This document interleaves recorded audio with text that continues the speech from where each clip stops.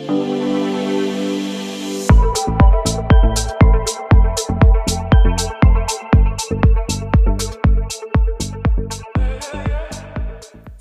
over lockdown I have become slightly obsessed with my phone and have become more addicted to Instagram. Now I am not saying this is a good thing, I'm definitely not for getting addicted to social media, but unfortunately I have been spending a lot of my time watching videos on Reels. I'm not cool enough to do TikTok, but I love scrolling through, and I just wanted to share a few of them with you this morning. So just to get us in the celebratory mood, because you know it is Easter, here is one of my my favourite videos. It is a dog video, and it goes like this. Chicken wing, chicken wing, chicken wing, chicken wing, hot dog and bologna, hot dog and bologna, chicken and macaroni, chicken and macaroni, chillin' with the homies, chillin' with the homies. So these are the kind of videos that I've been spending a lot of time watching. Now Instagram knows me, unfortunately. It's got that algorithm, it's worked out what I am, what I like. And it's noticed, yep, I love dogs, but the other thing I really love is travel photography and nature photography. And so it's been showing me lots of videos of beautiful places, scenery, mountains, the sea, rivers. Oh my gosh, it's been really lovely to see, but also a little bit hard because I haven't been able to travel. And amongst all of that beautiful nature photography, I keep getting these kind of videos, and they come up over and over again, and I wanted to share these with you as well. Better to have a short life that is full of what you like doing than a long life spent in a miserable way.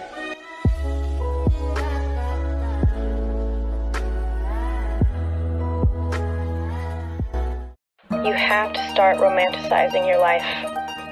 You have to start thinking of yourself as the main character. Because if you don't, life will continue to pass you by. And all the little things that make it so beautiful will continue to go unnoticed. Now these videos are sort of suggesting, and I mean there are loads of them, that actually life, there is a way to do life in the right way. And it's about living life to the full, going out and seeing all the things that you can, prioritising yourself, and I guess just taking in as many experiences as you can, including those little ones. Now, don't get me wrong, I am not saying that is, completely wrong. I think there is some truth in those videos. But my point is that these videos come up and they want you to think about how to live the fullest life. And that's what we're looking at this morning, Technicolor life, bright, vibrant life. And it's not a surprise that we're looking at it in Easter. I mean, Easter is the day when we celebrate that Jesus rose from the dead, that God defeated evil and darkness and death, and that one day we will be with him in paradise forever. And we celebrate that, we celebrate God's victory, we celebrate Jesus' resurrection, and we think about what it means for our lives. So it's obviously no coincidence that we're thinking about life on a day where we celebrate life. And of course, as I'm sure you'll have realised, the Bible has some opinions and some thoughts and some truth on what we can do to get the fullness out of life, because it is something we think about. And perhaps maybe you haven't thought about it yet. Maybe you are quite content at school with your friends, whatever you're doing. Maybe it's not something that popped into your head.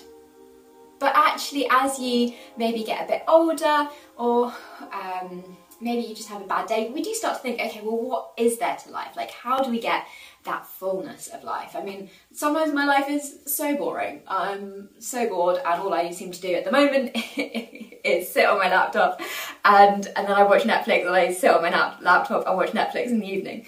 Especially in lockdown, it is so boring.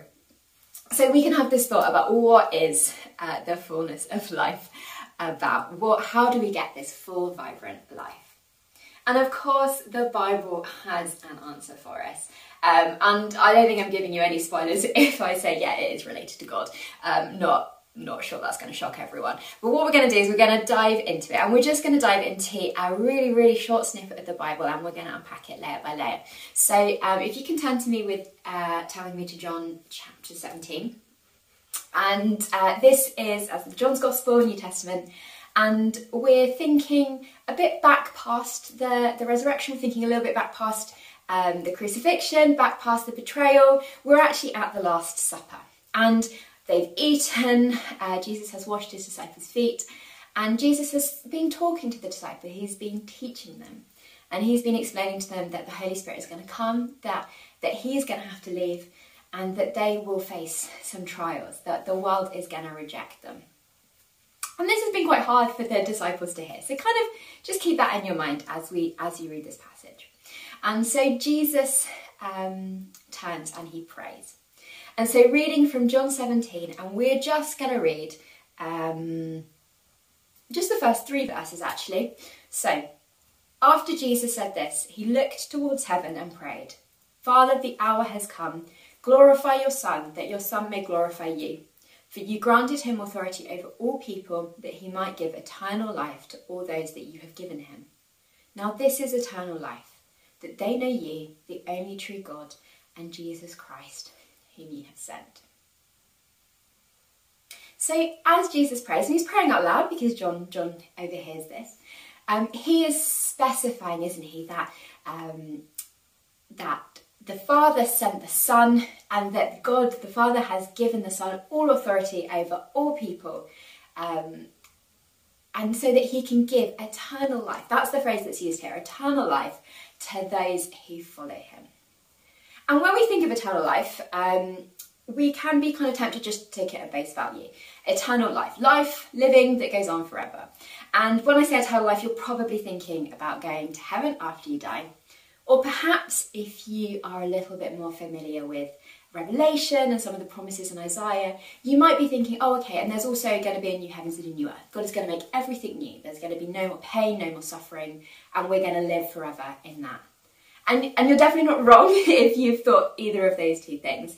But note here that Jesus makes a specific and puts a specific note about the definition of what he means by eternal life.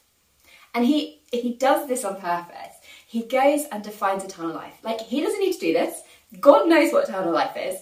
And he also refers to himself in the third person to make it really obvious that this is for us. This is a little side note for us. This is not just him talking to God. This is something that we should be learning from. Because Jesus doesn't need to say this. He doesn't need to spell out eternal life. God knows what it is. And he doesn't need to refer to himself in the third person. But it's to make it really clear to us. And he says this: "Now this is eternal life, that they know you, the only true God, and Jesus Christ, whom you have sent." See? Third person, very strange. That he's doing this to pull our attention to it, and so we know exactly who he is talking about. This is eternal life, that they know you, the only true God, and Jesus Christ, whom you sent. That is what eternal life means. It's not actually so much about the length of the life, although we will be living forever worshipping God. It's about the quality of the life. Life to its fullest, a technicolor life that is vibrant and brilliant. It's about knowing God. And we're just going to go through this and unpack what that means, what it means to know God. So the first thing I want to draw out is that knowing God is intimate. This is not a head knowledge of knowing who God is, knowing the things that he's done. I mean, that is important. But that's not all this is. When we talk about this word, this phrase for knowing someone, in that culture, it does mean an intimate, personal, close relationship with someone. I want you to think about how we build intimacy.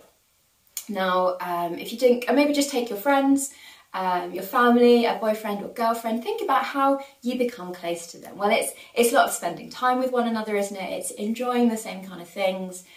Eating together has actually been proven to create intimacy. It's often, simple little things, doing everyday life with people. And we know how to do that with God, don't we? We know about praying, we know about reading the Bible, we know about spending time with other Christians. And through that, we get to know God.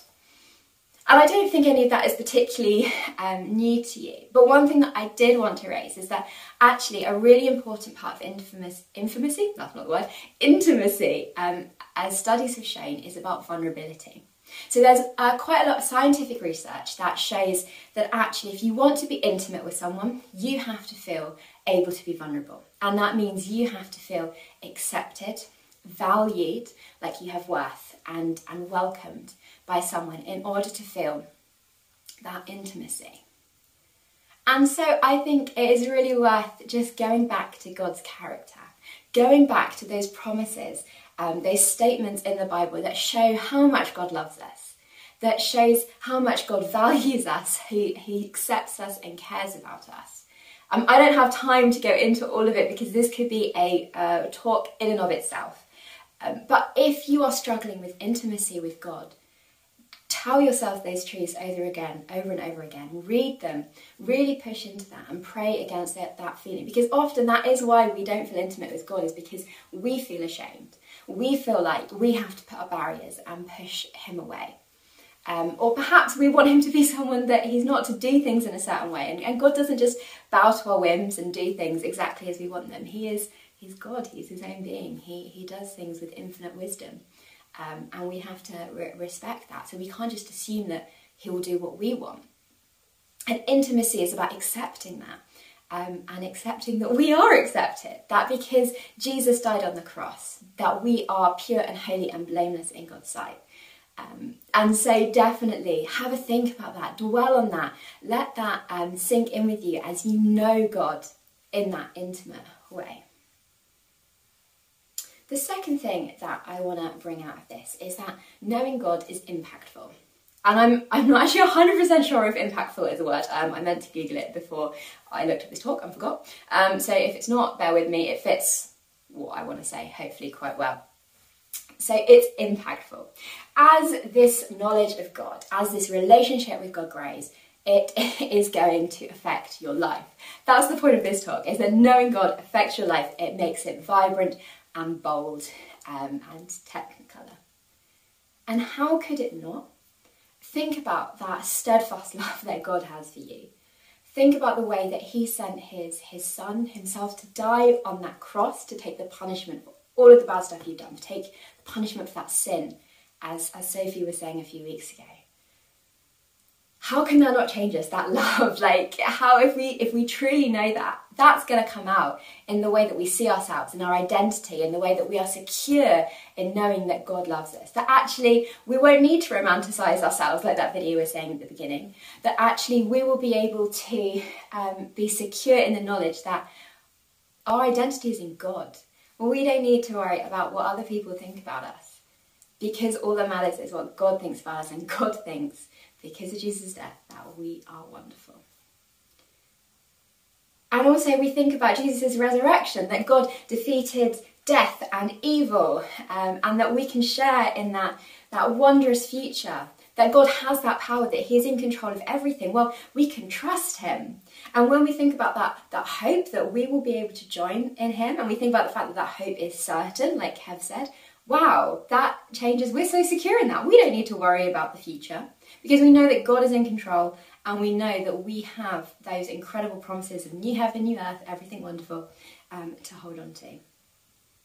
But that doesn't mean necessarily that knowing God is gonna make everything happy in our lives. I want to stress that, because actually, as we learn more about Jesus, as we know him and we know the kingdom and God's kingdom that he came to proclaim, we also know and grow closer to his heart for the broken. We grow more angry and sad and mourn the sin that is in the world. Actually, I'm going to be really lazy here and not use my own illustration at all. I'm going to use the one that Sophie used a few weeks ago. Nice little bit of recycling. But in Sophie's respect, because I think it's so brilliant. So she was talking about New Girl, and that there's this character called Winston Bishop, and that he is colourblind, and he's given these glasses that allow him to see colour as every able-sighted person might be able to see colour. And then he's really happy because like, wow, he can see all this colour, but he's also a little bit horrified because he sees that the horrible things that he's been wearing that really clash and don't go. And Sophie was kind of saying, this is a bit like us when we realise our sin, when we see that actually, there is sin in the world, there is evil. And I think this is the perfect illustration for this, because actually knowing God is like putting on those glasses that let you see colour. Because yes, they'll let you see all of the positivity, like God's righteousness and goodness. But yes, you will also see sin, and it might stir your heart to want to go and help the broken and the outcast, and that might put you in uncomfortable situations. So yes, knowing God is impactful. It will change your life. It will change the way that you see the world. And that is a really good thing, but it doesn't always mean that it's easy. And that actually brings me to my third part, because knowing God is impossible without the Holy Spirit. Because yeah, it's hard. I think it's really easy when we talk about, oh yeah, God really loves us, and therefore I'm going to be secure in my identity in Him, and I can trust that I've got this great future, so I'm going to hold on to it, and I'm not going to be afraid, and you know, I've got this purpose to work in God's kingdom, so I'm not going to be bored. And actually, oh my gosh, I feel all of those things all the time. I'm constantly bored and being like, what am I doing with my life? I am 100% not trusting. I mean, like, I have anxiety, so I'm like constantly worried the world is ending. And what was the other thing I said? Oh, being secure. Oh, I'm totally insecure, like all of the time. I'm like, what did that person think of me? Oh no, I said the wrong thing, like they must hate me. Oh, I can't say that because they'll think that of me. Like, I have all of those thoughts all the time. I think we all do. We all struggle to hold on to those truths, to hold on to that intimate relationship, to hold on to the way that it is, knowing God is impacting our lives. But we don't have to do it alone, and God knows this, and this is why that God and Christ sent the Holy Spirit for us. Because that is what the Holy Spirit does in us. He works and He changes us to be more like Christ, to be more like God, to be able to draw closer. In fact, one of the key things that John pulled out of, or that John was talking about just before Jesus prayed this, is how the Holy Spirit helps us. John includes Jesus' teachings on the Holy Spirit helping us to know God, helping us to know the truth of who He is. That's in John chapter 16, 13 and 14, if you want to look it up. It's important that the Holy Spirit helps us to know the truth about God. And this isn't a process that happens immediately. In fact, going back to the original passage in John, and thinking about the term that he uses, which is, just getting my Bible up, yeah, so now this is eternal life, that they know you, the only true God, and Jesus Christ whom you've sent. But actually, if you look at that verb, the verb they know you, it's actually probably more correctly translated as they are knowing you. They are growing to know you. Because it's a journey. It's not like we wake up one day and we're like, boom, today I know God. Like, I'm sorted. No, this is a gradual process as the Spirit works in us, transforms us, and helps us to know God, helps us to put in the time and the effort into reading the Bible, into praying, into spending time with other Christians, into pursuing that relationship with God, and gradually revealing the truth of God through all of those things I've just mentioned. It's not immediate, it's a journey, and it is a journey that is going to make your life so rich and colourful. So I want to finish just by challenging you today to maybe have a think about how well you know God. And maybe have a think about actually how